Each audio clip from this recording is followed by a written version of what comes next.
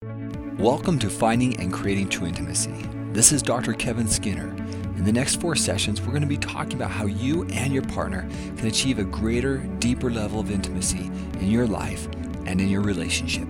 The things that we're going to be discussing are the barriers that prevent intimacy, and then give you the tools that will help you and your partner achieve the great intimacy you desire. Let's go ahead and get started. One of the things that I want to introduce today is the concept of intimacy, a concept that I think we don't really understand very well.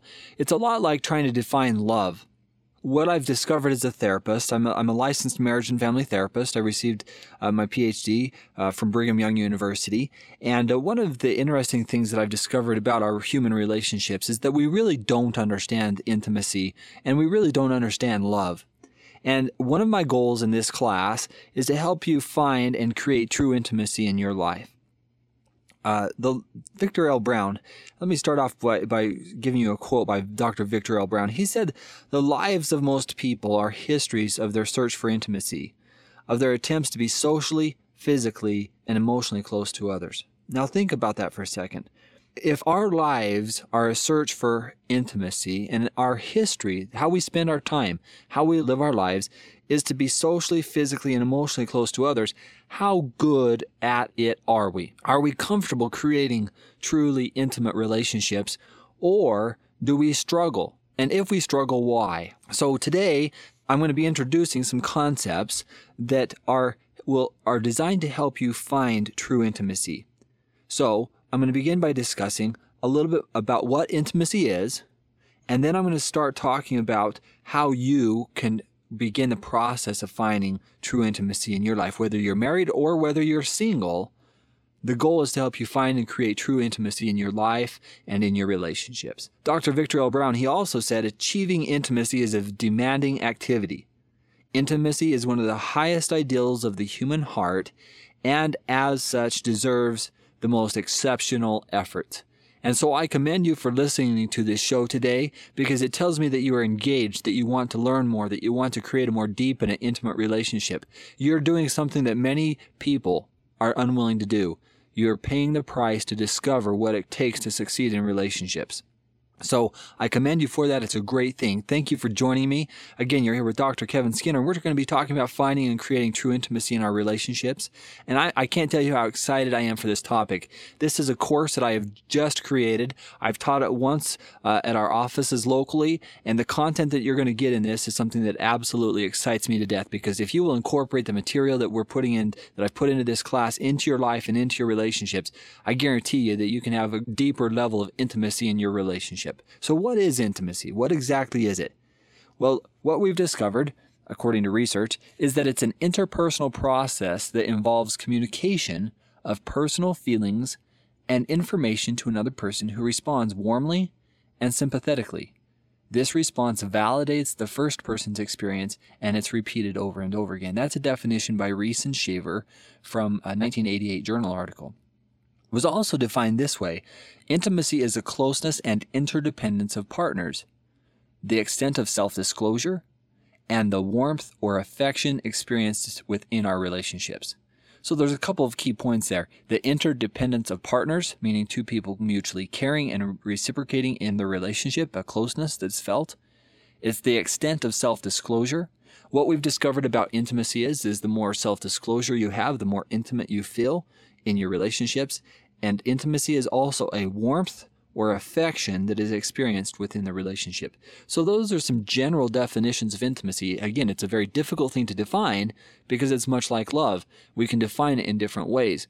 One of the exciting things that I've discovered is 6 types of intimacy that I'm going to be sharing later on to help you assess yourself and your relationship in 6 very critical types of intimacy. But before we get there, I don't want to jump the gun. We need to discuss what the concept of how to create it in your life, because we can't create it in a relationship until you've created it within yourself. And so we're going to be talking about that, the concept of wholeness. Each human being must establish his or her own identity. For each of us is unique, unlike any other person.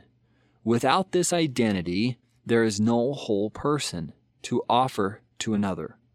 No whole person can accept the gift of intimacy from another. In other words, you have to be a whole person Otherwise, you can't receive the gift of intimacy from another human being. That also comes from Victor L. Brown's writings. So one of the things that we're going to be talking about is how to make you a whole person, how to be a whole person. And I guarantee you in the process here, we're going to teach you how to have more self-confidence and more self-worth in yourself so you can create intimate relationships. Whole people make whole relationships. Now, wholeness is confidently developing healthy, intimate relationships. When you feel whole, you will do that. So, as we get started here, I want to help you do an assessment kind of on yourself. And this comes from a general happiness scale that you can find on AuthenticHappiness.com that was written by Dr. Martin Seligman. And if you're familiar with Dr. Seligman's work, he does some fantastic work on authentic happiness and finding happiness and wholeness in our lives and in our relationships. I absolutely love his work because he focuses on the positive part of psychology. He focuses on the positive part of life. And one of the things that excites me to death is we can focus on the positive, we can engage in life and be happy people. But we can't do that until we feel whole ourselves. And so that's where we're going to spend the first part of this class talking about wholeness and healthy and wellness within ourselves. We're going to talk about beliefs or perceptions that prevent us from attaching to people and relationships. I'm going to talk a little bit about my article, The Fear of Intimacy Club. And then we're going to be spending some time learning how to stop sabotaging our relationship by synchronizing our messages. And so that's going to be the first part of this Finding Intimacy class. Then in the second part of class, we're going to be talking about the different types of intimacy and how you can incorporate those into your relationships. So let's get started on finding the whole you. First and foremost, I want to encourage you to go to AuthenticHappiness.com and take Dr. Martin Seligman's test. It's called the General Happiness Scale. Now let me tell you why I want you to do this. There's basically 4 questions there, and I'm going to read those questions to you, but I would like you to consider the answers, your personal answers to this test. So if you're listening and would like to do this without going there because you don't have internet access, let me just read these questions to you. This is on a 1 to 7 Likert scale. 1, I'm not a very happy person, or 7, I am a very happy person. So question number 1, in general, I consider myself, number 1, not a very happy person, number 7, a very happy person. So mark your score there between 1 and 7. Number 2, compared to most of my peers, I consider myself, number 1, less happy, number 7, more happy. Number 3, some people are generally very happy. They enjoy life regardless of what is going on, getting the most out of everything. To what extent does this characterization describe you? Number 1, not at all. Number 7, a great deal. And number 4, some people are generally not very happy. Although they are not depressed, they never seem as happy as they might be. To what extent does this characterization describe you? Number 1, a great deal. Number 7, not at all. Now, what I would encourage you to do is add up your scores and divide by 4. Now that you've done that, the average mean for these 4 questions is a 4.8. A 4.8 is right down the middle. A majority of people are not very happy. A 4.8, okay? And so how did you score yourself? Now, if you scored yourself lower, I would suggest that as a whole, your life, you're not feeling very good about yourself. You're not very happy. You're not very content with the life that you are currently living. Now the question is why? If you try to engage in a healthy relationship or in a relationship and you don't feel that you yourself are healthy, the relationship can't make you healthy. That's what researchers have consistently found, that relationships can't make us healthy or happy by itself. There has to be other elements. And so I would encourage you to take this test, the General Happiness Scale, and consider, am I a happy person? Am I not a happy person? If I'm not happy, why not? If I am happy, what are the elements in my life that I enjoy? And so that's something to consider. What are the things that prevent me from being happy? Again, we're trying to get you to focus on the wholeness of self, the wholeness of self, the happiness of self. And if there are elements in your life that are currently preventing you from feeling healthy and whole, We need to get those out of your life and put into your life the things that could make you feel more satisfied with your current life. All right, so now let's move on for a second. So how do we figure out why we're not happy? Suppose you're a person who struggles to not be happy. Is it your past? Did you grow up in a home or an environment that was not conducive to personal growth? It reminds me of a story of a friend of mine who grew up in a home where she was not valued by her family. She was criticized. She was made to feel bad. She was a person who almost singled out and was looked at as the family's scapegoat, the bad person, the black sheep, whatever you want to call her. If there was a problem, it seemed to be her fault. She did not attach to members of her family. She did not get close to her members of her family. And as a consequence, she turned outward for support. She's turned outward for emotional connection. But in reality, those relationships were also very much on the surface. So what happens to an individual in that type of an environment, that grows up in that type of an environment? Or what about the young man who grows up in a home where he sees his dad and mom being abusive? Dad beats mom. Dad throws mom. Dad yells at mom. Dad comes home drunk. What happens to this boy growing up in that type of an environment?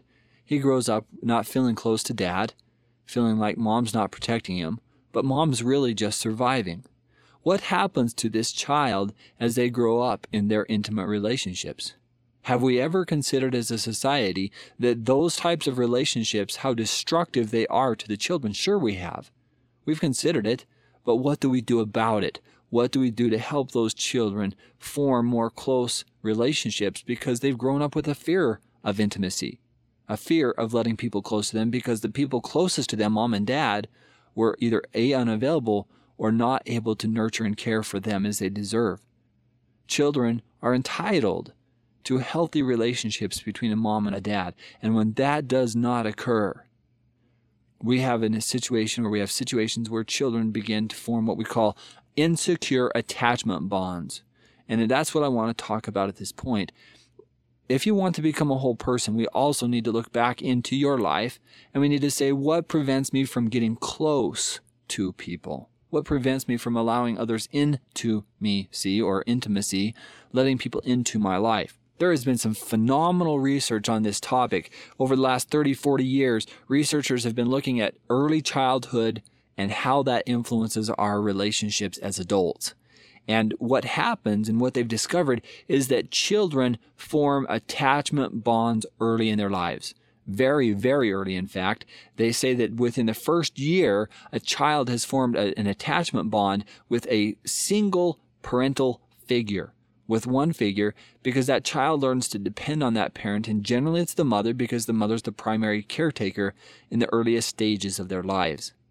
So, what we've discovered then is when children begin to form this attachment bond with the mother, what happens if that mother is unavailable? What happens if that mother is in high stress? Now, think about the consequences. I'll just give you a couple of examples. Did you know that abuse goes up in relationships during pregnancies?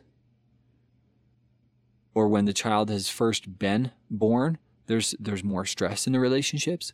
So what happens in these children's lives? They sometimes will form an understanding or a belief that they are not wanted or that their needs won't be met. Now that's early childhood, between ages 1 and 3, or birth to 3, I should say. And then what happens with them over time? Well, researchers have found that there's basically 3 styles of attachment that occur. And the first, and I'll read this to you, this also comes from Dr. Seligman's work, but it originally comes from an article written by Hazen and Schaefer in 1987 in a journal article that they wrote. But here's a way to assess yourself on your type of attachment. And let me give you a little bit more background here. So these children grow up in these homes, and either they're attached or they're not attached to parents. Either they're comfortable or they're not. In some situations, their parents have been able to meet their needs. And when their parents meet the children's needs, whether that be emotional, whether that be physical, whether that be with touch, when these parents meet these children's needs, then these children form what they call secure attachment relationships. And if they don't meet those needs, here's what happens. They begin to disconnect and they don't believe that their needs will be met. In some situations, they crave it so much that they long after it. They will go after their parent. They'll go after looking for the approval, the affection of the significant other.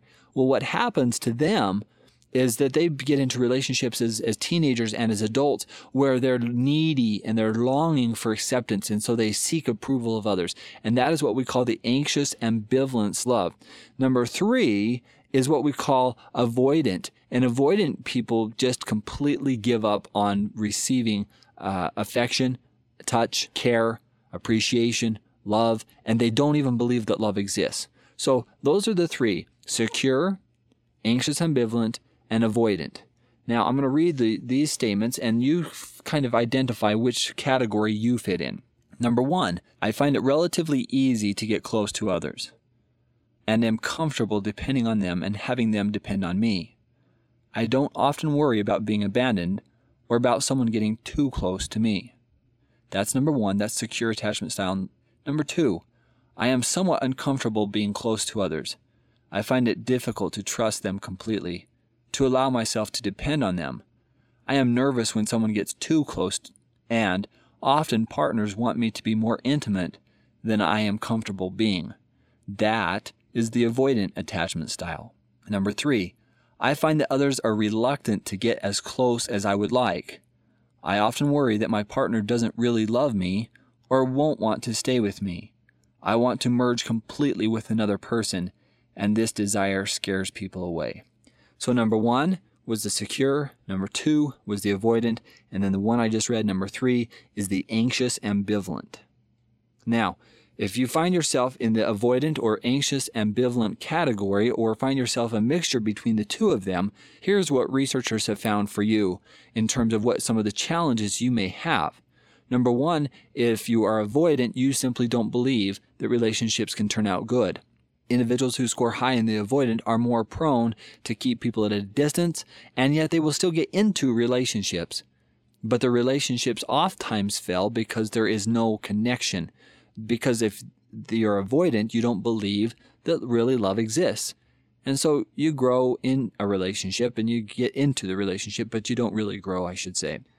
The anxious ambivalent people, while they are dating, what happens to them is they actually push people away. They'll get close enough and then they'll push people away, expecting or anticipating rejection. If you would like an example of this in a movie, the movie Pay It Forward. If you've ever seen the movie, there's a scenario there where this alcoholic woman is raising her single son. He does a kind act, and it's basically what they call pay it forward. And he changed a lot of people's lives because he encouraged them to do good deeds to help other people. Well, in this situation, this alcoholic mother is dating her son's school teacher. And there's a point where the school teacher, with his own discomfort, they start getting a little bit close, but he pushes her away because he's afraid of being rejected. That is a perfect example of the anxious ambivalent individual. Now, what we've discovered is that people who are anxious ambivalent, they get into relationships and they go through many relationships, but those relationships end up not being fulfilling enough because they don't feel like their needs are being met, or they struggle with jealousy, and if they literally have a fear of being rejected or a fear of being abandoned. That is the anxious ambivalent style of love, and it's a very challenging one for people. And then the avoidant comes from people simply can't love me. Now, people don't live in a box. You don't just form those attachment styles with all on your own. You do so because you have a history, because you have a past, and you really would benefit from understanding your own past. Where did you formulate your style of love? And I've just described those 3 styles of attachment, but we could also call them 3 styles of love. Now, I would submit to you that the more we focus on learning to become secure in our relationships, the more likely we are to succeed, the more likely we are to have intimate, healthy relationships. So, you've got a question. What happens if I'm avoidant? Or what happens if I'm anxious ambivalent? Am I stuck there for life? Is there nothing I can do about it? Well, no, absolutely there is something you can do about it, and that's the exciting part of what I want to share with you. If you've been stuck in the anxious avoidant state or the ambivalent state, here's what you can do. First step. Look back into your past and look at where you stopped trusting in people. Look at where, and you may not even remember some things, but it doesn't just occur in our early childhood. What about the child or the 5-year-old, the 6-year-old, the 7-year-old who feels neglected by a parent or feels needy, doesn't get the attention from a father? The teenager who is looking for some type of affection or some type of care and is made fun of or ridiculed at school. Every one of these situations can lead someone to stop believing in themselves. And they stop believing in relationships, or they start becoming extra needy because they need attention. And what we have to do is understand how we started this, where it began. And once we start to understand where it began, then we have to look at what our reality is. Of course, back then, my parents were unavailable. And so one of the things that I encourage people to do is to start looking back into their past, into their history, and say, you know what was mom and dad like? What issues were they dealing with in my childhood? Well, of course, dad and mom were always fighting, and dad left at age 2. Mom probably was struggling before then. That wasn't a personal thing against me. So one of the first things we have to do is we have to understand why our parents or why our primary caretaker was unavailable. Or if they were available, maybe it was a peer experience as a child. Or maybe it was an abusive situation with a neighbor. But what happens is it just takes one singular experience that can make us question whether people are trustworthy, reliable, dependable. And so one of the things that we have to do is we have to go back into our past and assess it and understand it. Far too many times we try to forget the past, we try to ignore the past and say it didn't exist. Well, if it didn't exist, how come you're acting the way you are today? So I highly recommend that we go back into the past and we say, I don't have to live that way. I can trust people. I can learn to trust people. Very critical point. And if you're willing to pay that price, you're much more likely to learn how to succeed in your relationships. Successful people are people who are secure people. They're happy. They're trusting in people. They expect to succeed in their relationships. They value people. And they value themselves. So secure people. Let me read that again. The type of attachment style of secure. I find it relatively easy to get close to others and am comfortable depending on them and having them depend on me. The key words there, I am comfortable depending on them. Dependence means that I trust people, that I accept that people will do what they say they will do. Now, if you are in an environment, and this is the key part that I want to get to next, because you can't form a healthy attachment with people if the people around you are unhealthy. But before I get there, let me just read a couple of other things about attachment, and then we're going to talk about the key people in your life. Several researchers have contributed to the study of attachment styles. For example, Dr. John Bowlby, his work has been used to describe how children become emotionally attached and emotionally distressed to their primary caregiver. And so here are the more definitions of the 3 types. Individuals who struggle with anxious ambivalent are generally, they fall in love frequently and easily, but have difficulty finding true love. This is anxious ambivalent again. They also have more self-doubts than individuals who are avoidant or secure. They express love as involving obsession, a strong desire for reciprocation and union. They have emotional highs and lows. They have extreme sexual attraction, and they have common feelings of jealousy. Those are the character traits of individuals struggling as adults with anxious ambivalent relationship style. Did you know that that equals about 20% of the dating population, and sometimes even into marriage? 20% of the population fit in that category. The avoidant personality is individuals with this relationship style are more doubtful of the existence or the durability of romantic love. And they believe that they do not need a love partner in order to be happy. The avoidant love style often leads individuals to have a fear of intimacy. Again, they have emotional highs and lows. They also experience jealousy in their relationships, and the jealousy stems for them because they want a relationship, but they simply don't trust other people, and so they experience more powerful jealous feelings. And this is about 25% of all people who fit into this category. These are, again, adults. Now let's look at the secure people. Here are their characteristics, and I encourage you to write these down because this is what we're trying to develop inside of you. Secure people. These individuals generally believe in enduring love, they find others trustworthy, and have confidence in themselves. They describe their most important love relationships as happy, friendly, and trusting. They are willing to support their partner despite their partner's faults. They tend to have longer lasting relationships, and they make up about 55 to 60% of the dating and relationship population.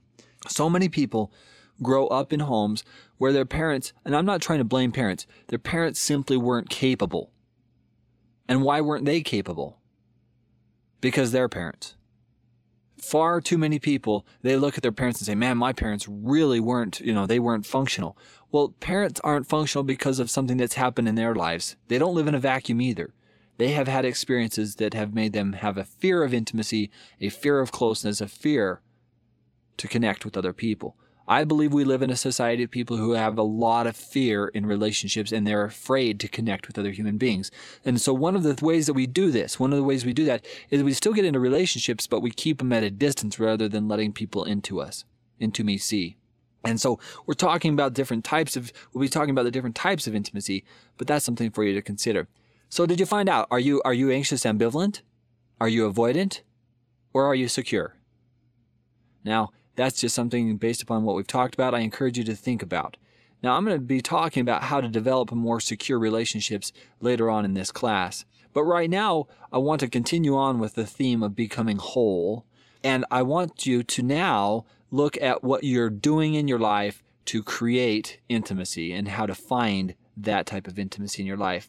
So let's begin this part of the process by identifying who the key people are in your life. And the reason why I want you to do this is because sometimes people will create an environment where it's just safe for them, or they will keep people at a distance and there really won't be a positive influence on their life, or they're in a relationship that simply isn't healthy. So one of the things I'd like you to do right now is take some time and identify the key people in your life. Write down the top 5 people in your life, the 5 people who have the most influence, the most part of your life.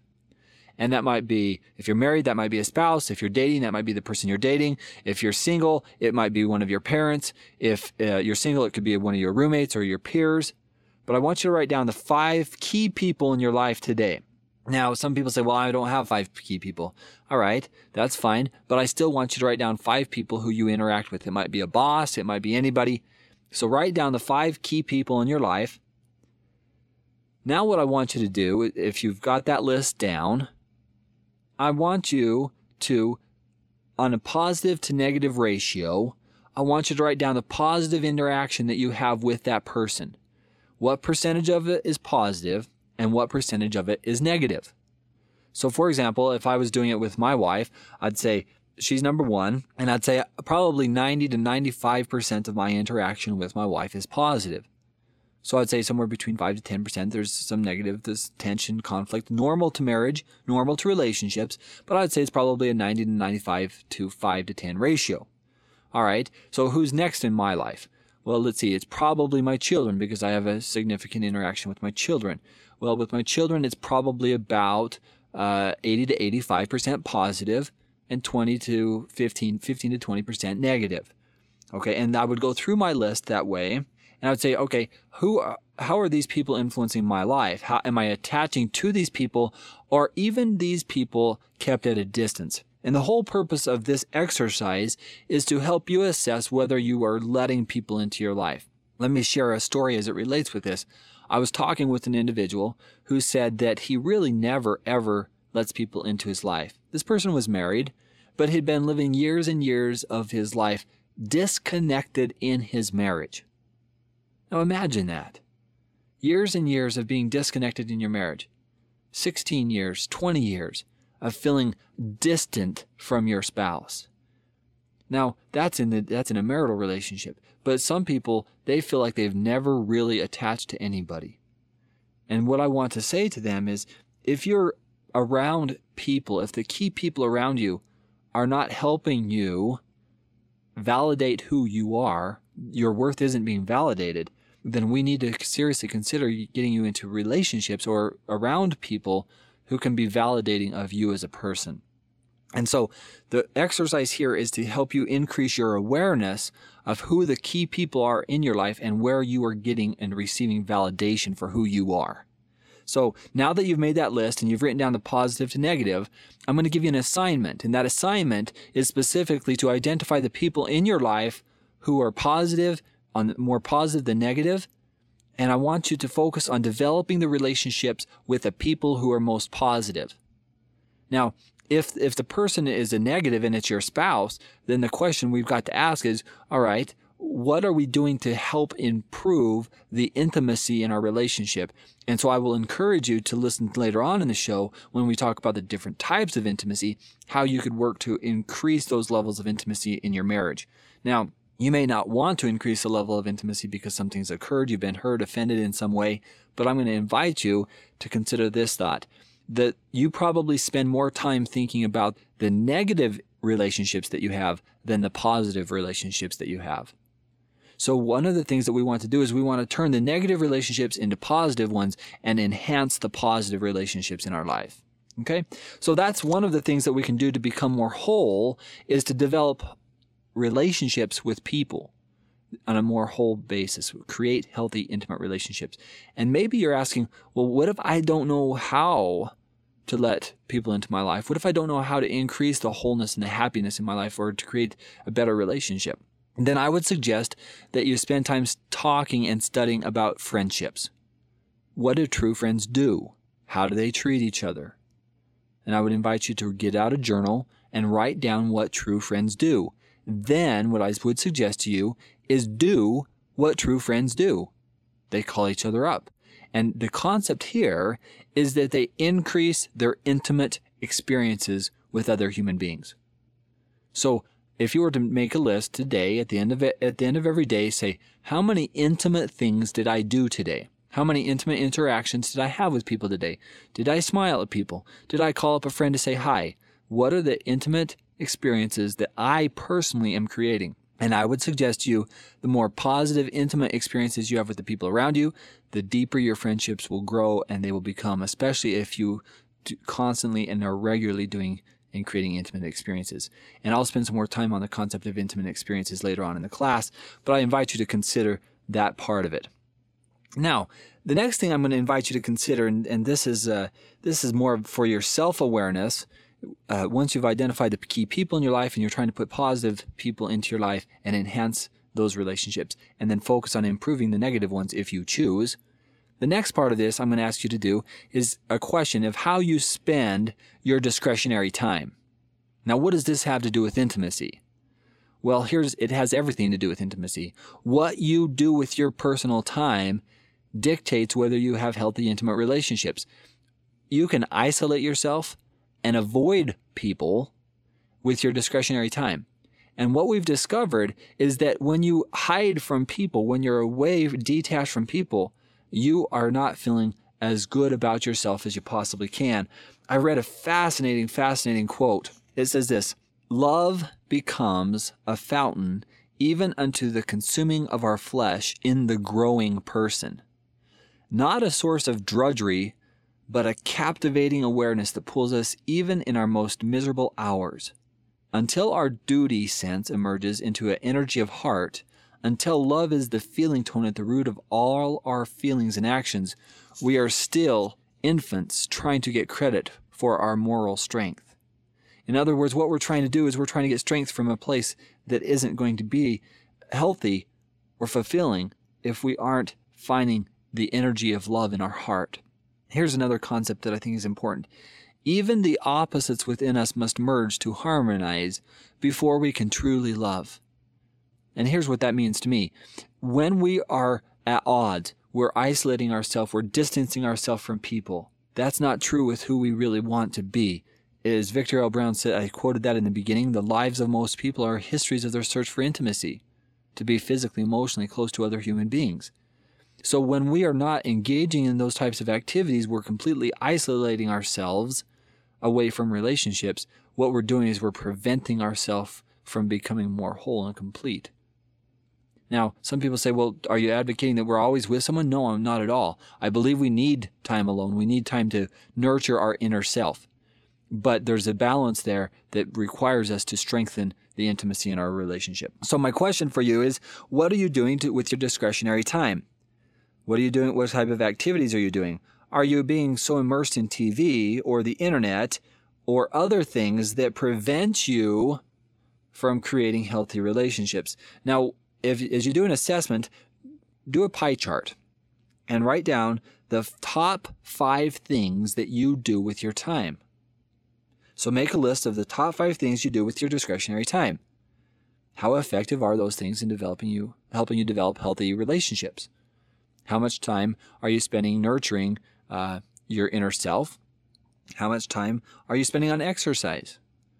Or are you engaging in activities that pull you away from healthy relationships?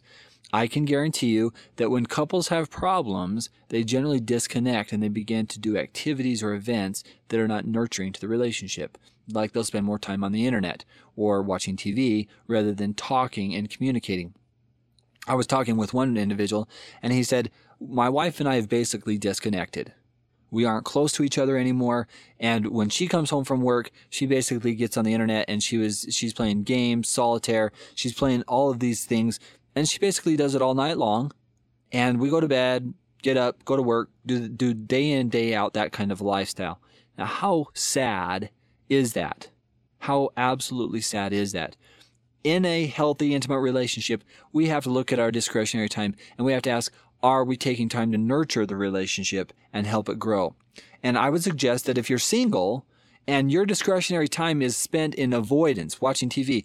The class that I taught, the first time I taught this class, I had a lady raise her hand and I was talking about this very concept and she said, all I do is watch TV. That's all I do. I'm afraid to do anything, to interact with people, to mingle with people, to be involved socially. And so her lifestyle is simply not conducive to her succeeding in her relationships. I'm going to tell you a heartfelt secret right here. If you want to succeed, you've got to believe you can succeed, and you've got to spend time doing the things that can help you succeed. You got to set some goals, establish some priorities. If you want to be the best you've got to figure out what your goals and your dreams and your aspirations are for your life. And in particular, spend time focusing on the things that you can do that can make your life better in more healthy, intimate relationships. How can I be a better friend? How can I develop friendships? How can I engage? Are there things that I need to do? Do I need to get out of debt? Do I need to watch what I eat so I eat more healthy? Because sometimes our health drains our energy. Do I need to get a better job or better education so people are going to want to be more, they like people who are succeeding? What do I need to do to make myself better? Do I need to get in better physical shape? Do I need to lose weight? What do I need to do to make myself more appealing, more attractive, more healthy? That happens in marriage and that happens to single people. But what are your goals for yourself and your relationships? How much time are you spending developing your relationship skills? Right? So if you're using your discretionary time to succeed, you're going to be focusing on things that are going to improve your life and make you better. Maybe you're going to say, I'm going to be the best in my job. I'm going to be a great student. I'm going to be a healthy person. So when people see me, they say, that person's a healthy person, emotionally, physically, spiritually. That person is a go-getter. Or are they not? Now, my point with discretionary time is this. The way you use your discretionary time in making yourself better and making yourself whole makes you a more attractive person. And so I encourage you to make yourself as attractive as you can possibly be. And I'm not just talking physical appearance. I'm talking the energy and the emotions that you send to people. So that's one of the things that I encourage you to think about, how you're dealing with your discretionary time and who are the key people in your life. Now, let's move on to the next part. And this is a very fascinating concept. It's something that I've done a significant amount of mind, time, and my own energy studying about. And here is something that it's really a simple thing, but it's very important. What are the top 5 things that you think about day to day? Now, this may sound a little strange, but what you think about is what you do. It's who you are. It's what you become. And so one of the things I'm going to invite you to do is write down the top 5 things you think about day to day.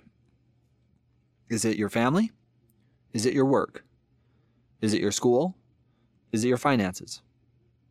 I would guarantee that most of you listening, you have a significant amount of time that you spend thinking about your relationships.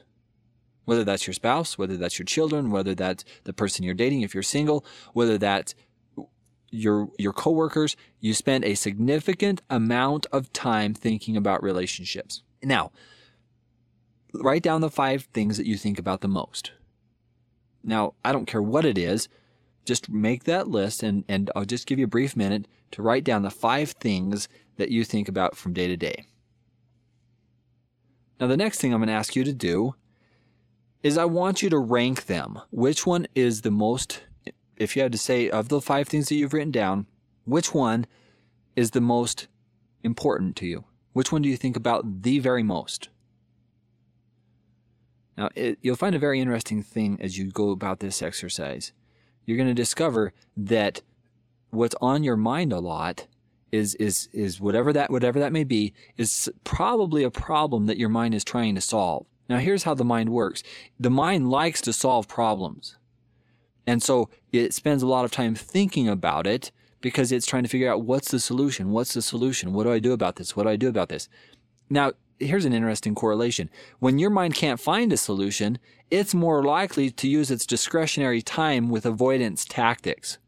That's why people will turn on the TV. That's why people will drink. That's why people will do whatever it takes to avoid the problems that they can't solve. And so they do things because their mind doesn't know how to solve the problem. Do you see the correlation here? So if you're thinking about something and your mind can't find the solution, it basically says to itself, well, do something to avoid it. And I'm encouraging you to do exactly the opposite. Go get the answer. Create the answer. Do something to solve the problem. And in particular, in your relationships, if you want to succeed in relationships, spend time doing the things that will lead you to success.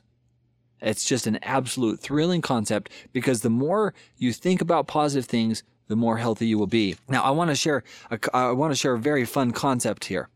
I was teaching this in my last class, and I had two different ladies do this on the board. They were on different sides of the room, and I wrote up their answers on the board. And one lady, she seems pretty relatively happy. She's upbeat and upgoing, and she wrote down a list of I take care of my mom, and I do these things, and I spend these times in positive ways, and that's the things that she was thinking about.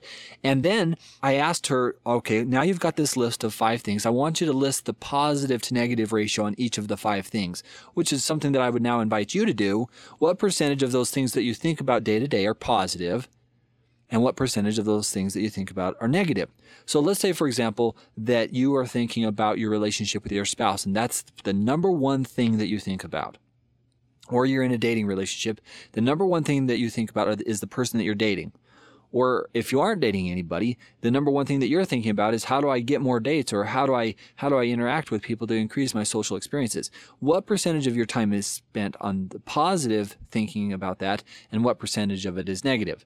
Well, the first lady in this class, most everything was 80 to 90 positive, 10 to 20 negative. And so I said, great, that tells me a lot about your life and how content you are with where you are in your life.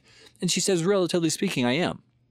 So now I go to the other lady, and she's just been in a situation where her relationship, she's just broken up with her fiance, and she's in a high amount of stress. And she says, number one is my relationship. And I said, okay, so what? And she listed a couple of other things. Then I think the 4th thing was her family. And she said, number one is 5 positive, 95 negative on this relationship. Now, instantly, that tells me an awful lot about where her mind time is and what she's struggling with. And I said, you've been having a very hard time emotionally, haven't you? And a lot of difficulty. And she said, I have been, because I can't figure out what to do with this relationship. It's really hard, and I don't know where to go with it. And I said, so what else is contributing to this? And she then described her dating relationship with this individual in which there was abuse, and there was this negative interaction here. And it was absolutely amazing. As she went through this whole process of positive to negative, at the end of the time, I said to her, your mind has been focusing so much on the negative, so much on trying to solve this, that has probably been dominating your life. You probably aren't sleeping well. Things aren't going well at work or school, whatever you're engaged in, because your mind has this problem and it doesn't know what to do with it. And so I encouraged her, just like I would encourage you, if you write down 5 things and the negative ratio is much higher than the positive, then I'm going to say that is the thing that you are probably thinking about the very most. And so I strongly, strongly recommend that what you do is spend time trying to find the positive things that can either A, come up with solutions to that, or B, you're going to need to get it out of your thoughts and your mind and your life. And in her situation, probably the best thing that she could have done, now I don't know if she did this or not, was basically terminate this relationship permanently with this boy, as she had described abusive. I mean, after she described the experience with this person, the entire class was encouraging her to get out of that relationship. Now, her friends had told her the same thing, but she was feeling like, I'm this old and I need to figure this out. And what I would say is, if you're in that negative of a relationship, it doesn't get better just because of time. You have to, some people have characteristics that they simply aren't able to be in relationships. So what are the top 5 things you think about day to day? If you rank those things and then put positive to negative, the negative things are what your mind think about. And our goal for creating and finding true intimacy is to get you thinking about positive things and doing positive things in your life. It's absolutely exhilarating when you put the positive things in your life and you do them over and over and over again to the point where you feel more optimistic. Now, the next secret I'm going to tell you about this concept is this. What you think about today is probably not what you're going to be thinking about next week.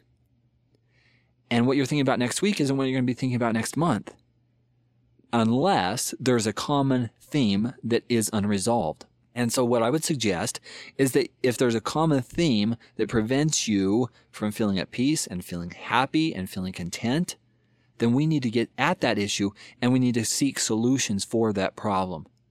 And so in terms of finding and creating true intimacy in your life, if you're having marital problems and you don't know how to solve them, get as much information as you can about solving problems. Find a way to seek forgiveness from your spouse if you've offended them. If you're in a dating relationship, look for as much information as you can to determine what's preventing me from feeling at peace in this relationship. Or if you're feeling good about the relationship, keep doing the positive things that you've been doing. So, back to the concept, the top 5 things you think about day to day. If you want to do that on a regular basis, even a daily basis, you will find that there are common threads or things that you're thinking about, and the things that you think the most about are the problems that you have to solve in your mind. And that could be anything from a relationship to finances to work stress. But what we're looking for is finding solutions. And I would submit to you that whole people seek out solutions and don't live constantly with problem after problem after problem after problem. They seek solutions and they find those solutions.